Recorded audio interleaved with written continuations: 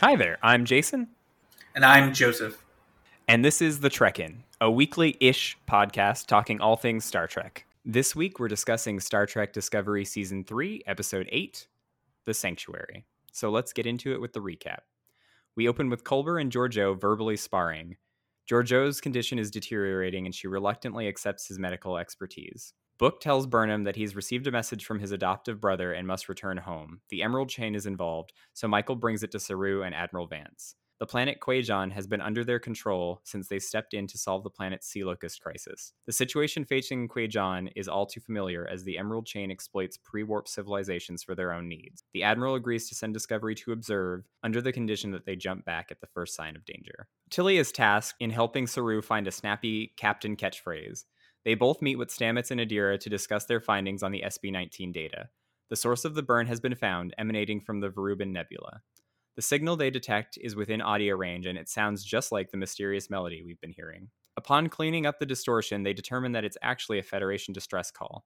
After Tilly and Saru depart, Adira comes out to Stamets about their preferred pronouns. Upon arriving at Quajon, Book and Burnham beam to the planet and enter the Sanctuary, an area protected by shielding so they are unable to be beamed out. They encounter the sea locusts, which are far too inland and are destroying the harvests. They are promptly captured by Book's brother Kaheem. Discovery picks up on their long-range scanners the Viridian, the flagship of the Emerald Chain's leader Osyraa. Rin demands to see Saru and wants off the ship, as he is mistrustful of the Federation. He reconsiders once learning Osyraa is coming. Back in sickbay, Georgiou's scan isn't going well. Her sedation is filled with visions of blood and the apparent death of someone named San. Culber keeps the scan going as best as he can, but Georgiou awakens and leaves sickbay. Osyraa arrives and hails Discovery. She is indignant about the Starfleet presence and demands Saru hand Rin over. After she hangs up, Saru questions Rin as to why Osyraa wants him. He refuses to explain. Book and Kaheem spar about morality, and then Kaheem takes a call from Osyraa in private. Osyraa wants Book as leverage to get Rin. Kaheem refuses, and Osyraa starts carpet bombing the planet. Rin finally wants to help because he owes Book, so Saru has him and Detmer use Book's ship to take out the shields and weapons on the Viridian. Detmer goes full manual and blows the hell out of them. Osyraa departs, but wants war with the Federation. Book and Kaheem use their combined empath powers with some help from Discovery's deflector to fix the issue with the sea locusts. The crew celebrate in the mess hall. Rin apologizes to Tilly about his misgivings regarding the Federation. He reveals his secret: the Emerald Chain is nearly out of dilithium. Book finally seems on board with the Federation. Michael gets to work on fixing his ship. I feel this episode had two really big things going on for the plot, but they were so just kind of like pushed to the side to let this big filler episode kind of exist. You know, we got the beginning where we're like, we really went into the burn. Like, this is the origin of the burn. Holy fucking shit. We should spend the whole rest of the episode at Starfleet talking to Admiral Vance. Like, to me, that's the obvious next step, not just go on this mission and do this rant and do this thing. It was a good episode. I just felt like it was filler for the most part, even though I think the ramifications of the episode are going to be more important than the actual situation.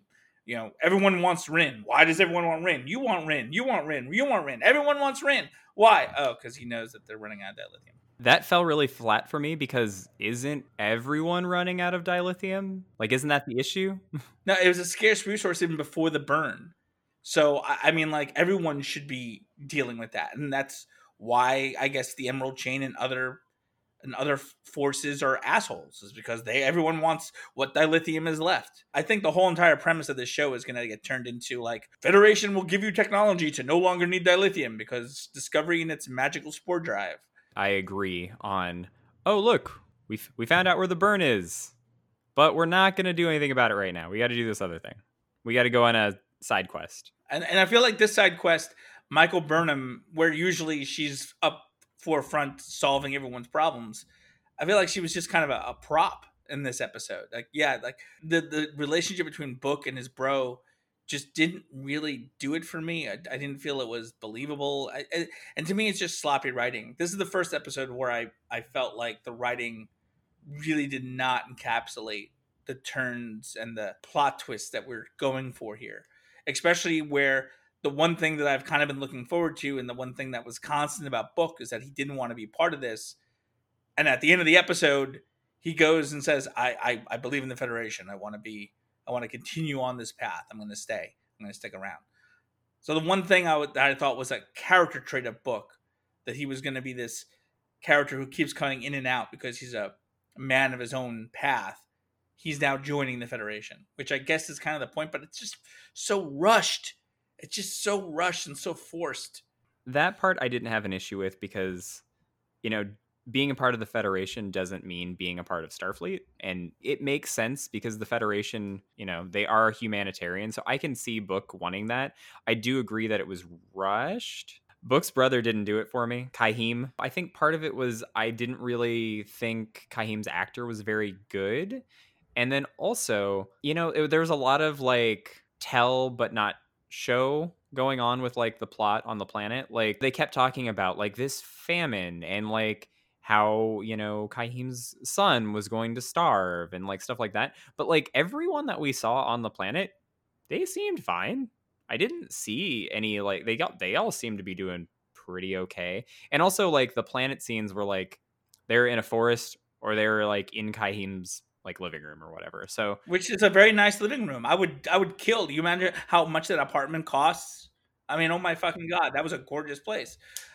Yeah, I agree.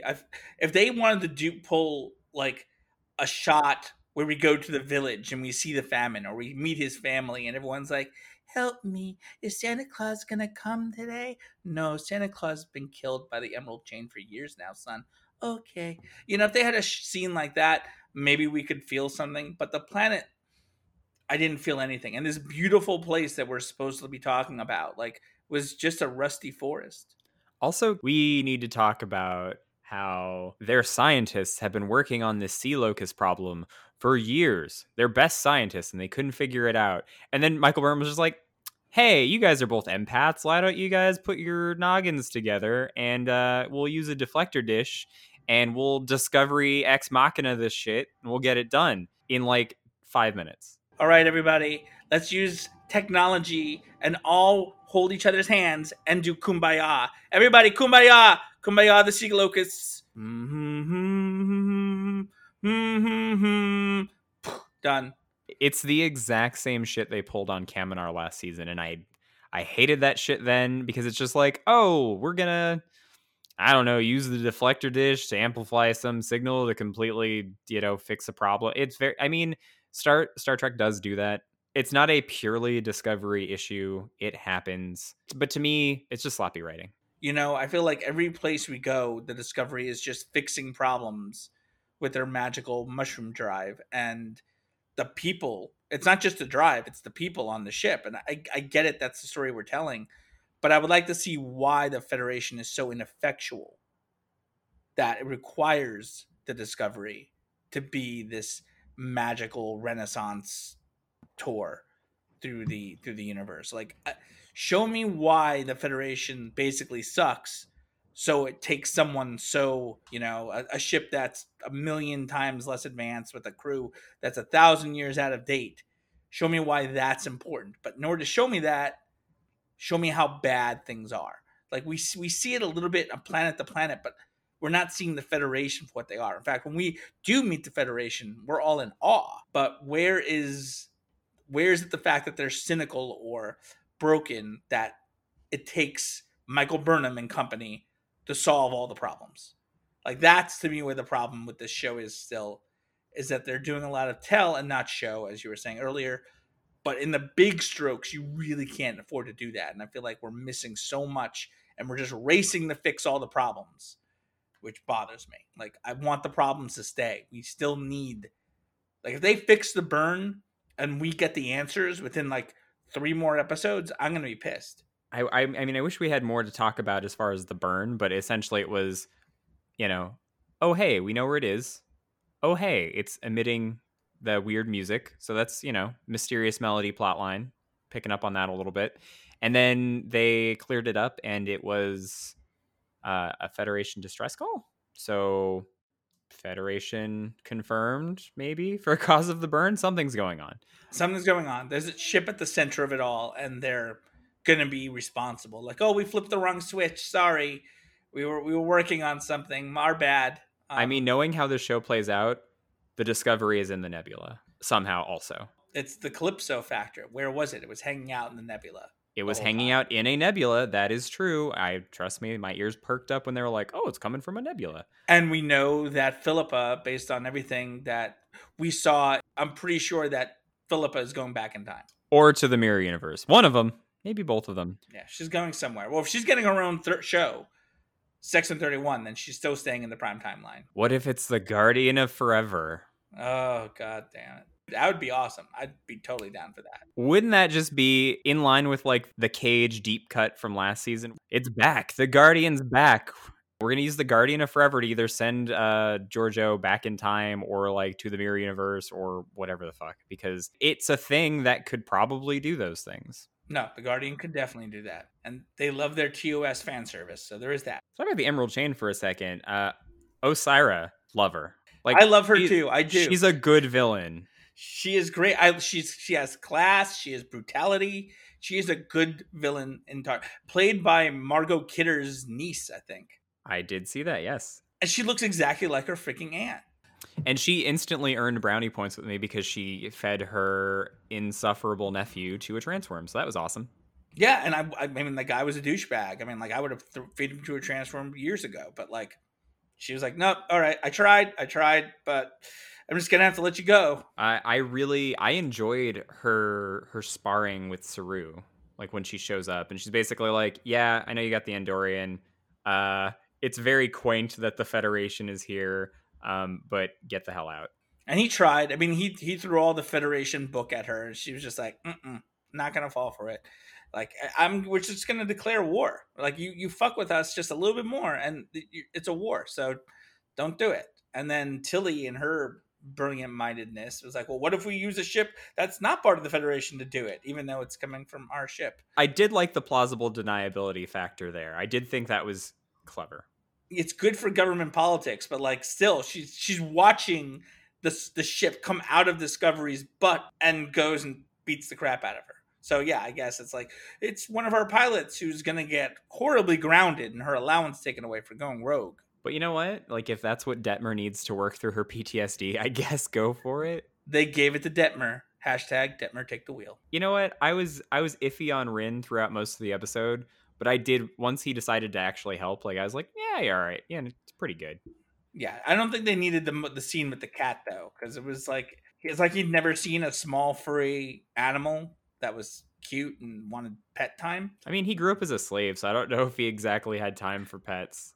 Then he shouldn't have said, oh, like a pet, like was the next word out of his mouth. Like, yeah, exactly. Why are you freaking out? I was going to say, if they were going to go into battle, like, I wish that they had taken Grudge off the ship. Yeah, I thought Grudge was still living on Discovery in Michael's quarters, but I guess when Michael moved in to Book's place, like, I feel like Michael doesn't even live on the Discovery anymore. She lives in Book's ship most of the time, and that's where they have their little apartment. Just banging it out on the flight deck. Yeah, pretty much. I did like once they had disabled Osira's ship, like, Saru calls and he's like, hey, looks like you guys are having some problems. Like, would you like some Federation assistance? She's, no. I would have liked the moment if Detmer did enough damage and like the engines were fucked and like they needed help and the Discovery had to like actually pull them up before they could do the repairs and go to warp. I think that would have been a nice scene. To add to the insult to injury, and Osira really would have been pissed about all that. I would have upped that to really make it, because she was just like, no, I don't need your help. And by the way, I'm going to tell Mom and we're going to go to war with you in about 5 minutes. She can regret all of these things. Okay, bye. How did you like Tilly workshopping Captain catchphrases for Saru? I thought that was kind of adorable. It was adorable. It was adorable. I feel like it was something. I mean, it was a thing on Lower Decks, so now it's a thing, and this too, and it really made this now a running gag on Star Trek. I mean, everyone has it. I mean, like, it's been a joke. Execute did not land. Manifest. Who came up with that one? No, I didn't like that one at all. I feel like that was definitely Tilly. Like, Tilly definitely came up with Manifest. And when Saru was like, Manifest, she was like, oh yeah, no, it's totally stupid. Who would say that? Yeah, so that's not going to be it. I didn't like that. And she knew it. She knew it was a bad call. If she ever makes captain, that's going to be hers for sure. Carry on. He tried that. Honestly, I hope that one sticks because I kind of like it. It's very British, and Saru reminds me of a tall, lanky Englishman. So that's fair. My favorite one in Discovery, I think, was Lorca's, which was just simple. It was just go. It was very Lorca. And the more and more I just miss Jason Isaacs. And maybe I just have a little bit of a crush on him because I just love the way he delivers anything. So when he was just like, I have no time for anything, go, do what I say. Sad that we're never actually going to know what happened to Prime Lorca. No, we assume that because he ended up in the mirror universe and he probably got killed 15 seconds later. Yeah, probably. Because he was probably like, what is this place? What's this? What's this? You know? There's Terrans in the air. What's this? What's this? There are phasers everywhere that are pointed at me and dead. Let's talk about Adira, because there's a lot of cute Adira stuff. Adira and their pronouns. Yes, Adira got the their pronouns, the they and their, which was a big deal for finally acknowledging, because we've been saying her and she, because that's what they've been using. And so they immediately made that a thing. And they said, we're going to do this. We're going to finally acknowledge that and they're going to come out. And so Adira did. And it's like, all right, nice. And Stamets handled it the way we all hoped that people would handle it when you do come out to them. Just like, okay, that's what we do. So that was really, really cool. I also liked later in the episode where Adira and Stamets had like a jam session. Yeah, I almost expected that to go a little bit longer. I admit to being very almost disappointed that we didn't get another minute of that for it to be like this beautiful medley thing and just make it a musical, almost like not the next, like the Inner Light kind of motif. Like, give us a song, give us something that we can have on a soundtrack that's a composition. Like, maybe we're gonna get that anyway, but I would have liked to have seen it. It was a beautiful scene. It was a break from everything. To me, it was one of the more wholesome elements of this episode that kind of made me like not be annoyed with it. Like, I liked it. It was super wholesome. Also wholesome, Adira and Adira's two gay dads. Like I really enjoy them sort of being like Adira's surrogate parents. Like I think it's really cute. Especially Stamets, but also Culber. Like it's cute. Yeah, it was a love, like like I'm awake, I'm here, guys, I'm listening to everything you're saying. Oh, sorry, nah, it's fine, it's just sleeping. But when they put the jacket on them, it really just made me all warm and fuzzy inside. It was a lovely parental moment. I think it's done a lot to humanize Stamets as a character because I wasn't overly fond of Stamets prior to this season. I thought they were, just a little too abrasive but I really like I am genuinely like, oh, it's a really cute relationship. Yeah, Stamets has grown a lot. Coburn has grown a lot this season. He actually has a character this season. I feel like I'm more and more attached to Coburn every single time he gets in a room with Philippa. I feel like everyone on the ship has gotten used to Philippa's empty, cruel threats and has been practicing witty comebacks, for whenever she throws them at him. And I think Coburn's just gotten so used to it that he's ready for it. It's like, if I had time, I would poison your children. If I had time, bitch, I'd have children. Now, so fucking sit in the fucking chair and let's do our job. But now Culber and Stamets do have a child. It's Adira. Do you think that Gray is gone for good, or do you think that this is just a temporary thing? I think there's a reason why Gray is not there.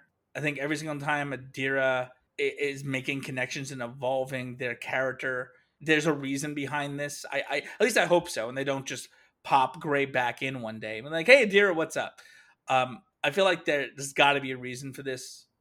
Something is happening, something that's causing Gray to take a step back or not have that connection. Whatever that is, we'll probably find that in the next few episodes. Maybe it has something to do with the song. Maybe it has something to do with Adira coming out. Maybe it has to do with I don't know. The only Adira stuff we've gotten is just a little bit of their sitting in the background, making a comment or fixing something, working on the algorithm. They haven't really done a lot. They haven't really done a lot with Adira plot wise. Character development wise, yes, but not plot. So I'm waiting to see what this is. I don't think Gray is gone for good. I don't think you get that actor to play this role, and I'm pretty sure the actor is involved in the next season. So there's something causing it, I think. Adira has already kind of proven that they are psychologically prone to like holding things back and being insecure and having these psychological blocks. So maybe it has something to do with that too. So Yeah, I don't think we've seen the last of Gray, which is good because I really like that character. I kind of wonder if eventually Gray will kind of fade out forever and just become like a background memory like the rest of the previous hosts. But I mean, for now at least, I really like them kind of exploring that dynamic. So I'm not ready for Gray to go. yeah. And in my wildest dreams, I'd love for them to find a way to take Gray out of Adira and put into a new body for himself, to kind of like the way Colbert did his thing. I wouldn't have thought that was possible, but then season 2 resurrected Colbert the way that it did. So, never say never. Yeah, it's Star Trek. Anything's possible. And with Discovery, they don't really care about logic or plot. Everything's magic. Hell, the ship runs on a magic mushroom network. So anything is possible if they want to do it. And if they want to make Gray be Adira's little side, little shoulder dragon too, then that's what we have. Shoulder dragon. Detmer finally was given some good shit, and I think she's finally going to get her shit together. Philippa is just glorious whenever she has screen time, so I'll take it. It was interesting when her first instinct was to go help Michael, and Colbert was just like, no, I know what you're doing. No, the alarm's going off. You're going to have to save Michael. You didn't help her last time. We're not going to do this again. Come, let's talk. And that's when the episode ended. We didn't get to find out what that conversation's about. I assume that's we're gonna hear about in the next episode. Giorgio basically was like, I'm dying, and he's like, not that cut and dry. So she is dying, yes / also no. But she is such a hero complex when it comes to Michael. I mean, that moment, that like whatever you said, whatever her motivations were, as soon as Michael was possibly in trouble, it was boom, gotta go save Michael. Must go save Michael. It was like a Terminator protecting John Connor kind of a situation. And only because she thinks she's a liability to Michael did Colbert convince her not to like go and do whatever. Like I picture she would have killed everybody who stopped her from going down to the planet if she didn't realize it herself that she was a liability and she couldn't help. That is the only thing keeping her from not murdering everybody. Yeah, I mean, Michael is the only connection she has in this universe / timeline. So, I mean, makes sense. My favorite line from Michael this entire episode was, "Come on, I have something to show you," and you could peel a piece off of Linus's face. It was something like that. The Linus peeling off face joke with the little child. That was cute. That was very cute. That made me happy. The scene in the mess hall with the bridge crew and like Detmer talking to them about like her piloting the ship, and everyone's like laughing and having a good time, and like you can kind of see the chemistry. I loved that. It was it wasn't long, but it really did show like, oh, these actors actually have really good chemistry when they're allowed to have chemistry. I imagine the actors have been doing nothing but sitting on their ass in uniform, building up relationships for the last 3 years. They're finally given stuff to do, but they have 2 years prior of just hanging out and doing not much of anything. I imagine they developed a good rapport together. Or a lot of those actors play D&D together. Oh, really? That's awesome. They play D&D together, and guess who the DM is? Is it Detmer? The DM is Rin's actor, because Rin's actor is married to Tilly's actor. Holy shit, really? Yeah, Rin and Tilly are a thing. IRL. That's so sweet. That's awesome. Rin is, banging it out with Tilly and DMs for the bridge crew. And like that's how that's their team workshopping thing outside of work. That's great. I love that. I'm one of the I remember them hearing about Vin Diesel with Judi Dench playing D&D on the set of Chronicles of Riddick. And those stories always make me giddy. I love that. Yeah, it's cool. It's a good way to develop rapport between actors that can translate over into, the show. Yeah, and there it is. That scene really showed it. I believe that they were all friends. Like I remember in the first season, they tried to pull that kind of scene, and it just like I kind of rolled my eyes and like, oh, we're supposed to feel like they're all friends. But in this, I totally believed it. I mean, it's been 3 years, and they've had a lot of bonding together, so they've nailed it. I'm so happy the bridge crew actually has characters. Well, starting to. It's still they still need work, but it's coming. It's getting there. So Let me rant for a second because I almost never get to. Oh my god. Kelvin universe reference confirmed. Like that Yep. is super exciting. I live for that kind of shit, and like I am so interested to know about this time soldier who was apparently from the Kelvin universe. I died. Like that has been the most, like that is the thing that I think about the most from this episode. By a large margin, because it was a fine episode. It was a standard episode. Um, but I am like I never expected to get a reference to the Kelvin timeline in the Prime timeline. So I think that's very exciting. It's extremely exciting. As soon as, and not only that, we get a reference in the Kelvin timeline in this timeline wearing Next Generation season 1 fatigues. Yeah, I mean, like that's what we got. Like, so the Kelvin timeline does evolve to Next Generation status. Well, maybe because I'm reading it as in like they're from the Kelvin universe, but like those aren't necessarily the uniforms of the Kelvin universe. Like they're like a spy or a time soldier wearing the TNG costume of the Prime universe. It could be that. It could be. I mean, hopefully we get more information about it, and it's not just like, here, I'm just going to give you a quick bio of this character that we're never going to learn anything about, and it's going to drive the fans crazy. But I'm just using as an example to show that people go crazy, and that's it, and shut them off. Because there's so much story in everything he said there. I mean, there's just make a series about that. You have me. But maybe the reason why the Terran universe is getting so far away is because J.J. Abrams decided to make this new universe, and now this universe is now encroaching closer to the Prime universe, and that's why. So now we have drops from that universe more common than the mirror universe. You know what I'm saying? So that's we have crossovers now from that. Meanwhile, the guy happened to also be a time traveler. Yeah, I don't know. Super, super cool. Also, his name has not been said in the show, but like the Man in Black actually does like have a name. It's like Kovich. It's in the subtitles. Oh, I did not see that. Oh, I should pay attention more to that. We can still call him Cronenberg because like it's David Cronenberg.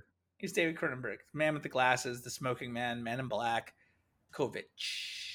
And the next set of episodes are a two-parter. So this story is going to take place over 2 episodes. And I hope that this episode goes into whatever this, because they have to be dealing with whatever ship is in the nebula next, right? I mean, you would think so. I don't know if they're taking like a.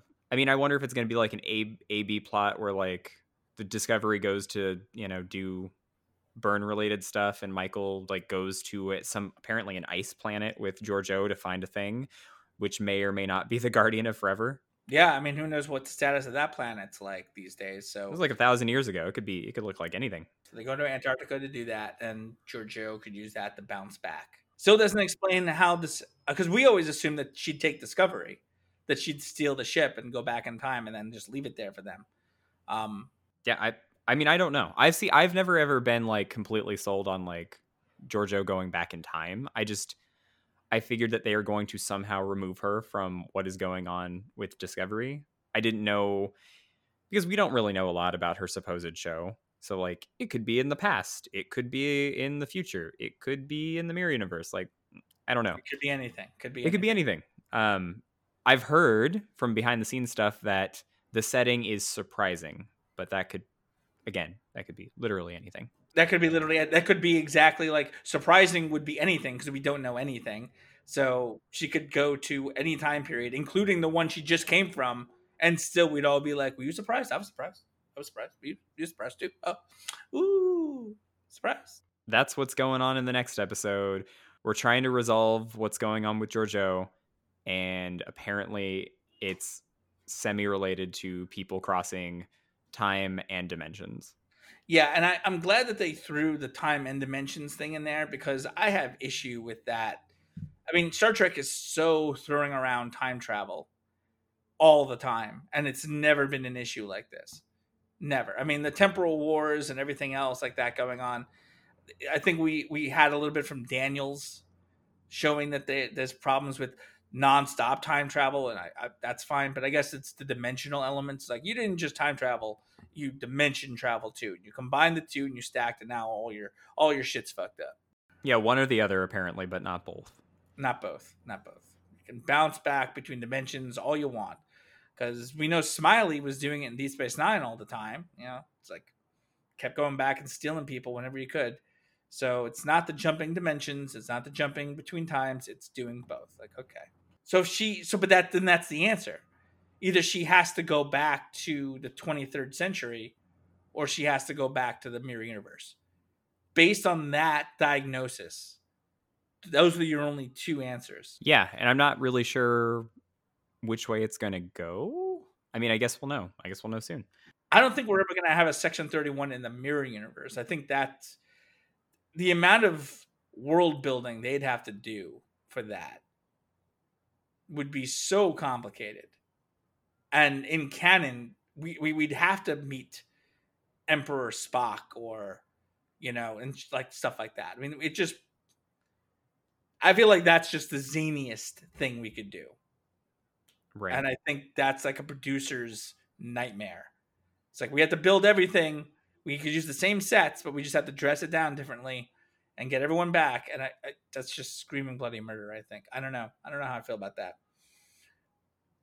We'll see. I mean, I guess it makes more sense for them to go back and for her to just do strange crossovers with Strange New Worlds at the same time. I don't know. I was hoping what you and I had talked about before was that Georgiou would do Section 31 here in this timeline and get involved with that. And her and Cronenberg Kovich would go on wacky adventures, X-File like adventures. Yeah, that's what I was hoping for. And it seems like that's not going to happen. Yeah, they keep teasing me with a lot of good ideas for shows, and then they rip it from me. They really do. It breaks my heart, Jason. Breaks it. Tears it apart into bits and pieces. Well, it's a dark world. Just don't go dying from a broken heart. No, I think I'm gonna. It's 2020. It's gonna happen. Any other thoughts? No, I don't think so. I think that's really about it from this episode. Not a lot to talk about because all the things that we really do want to talk about, the episode wasn't about.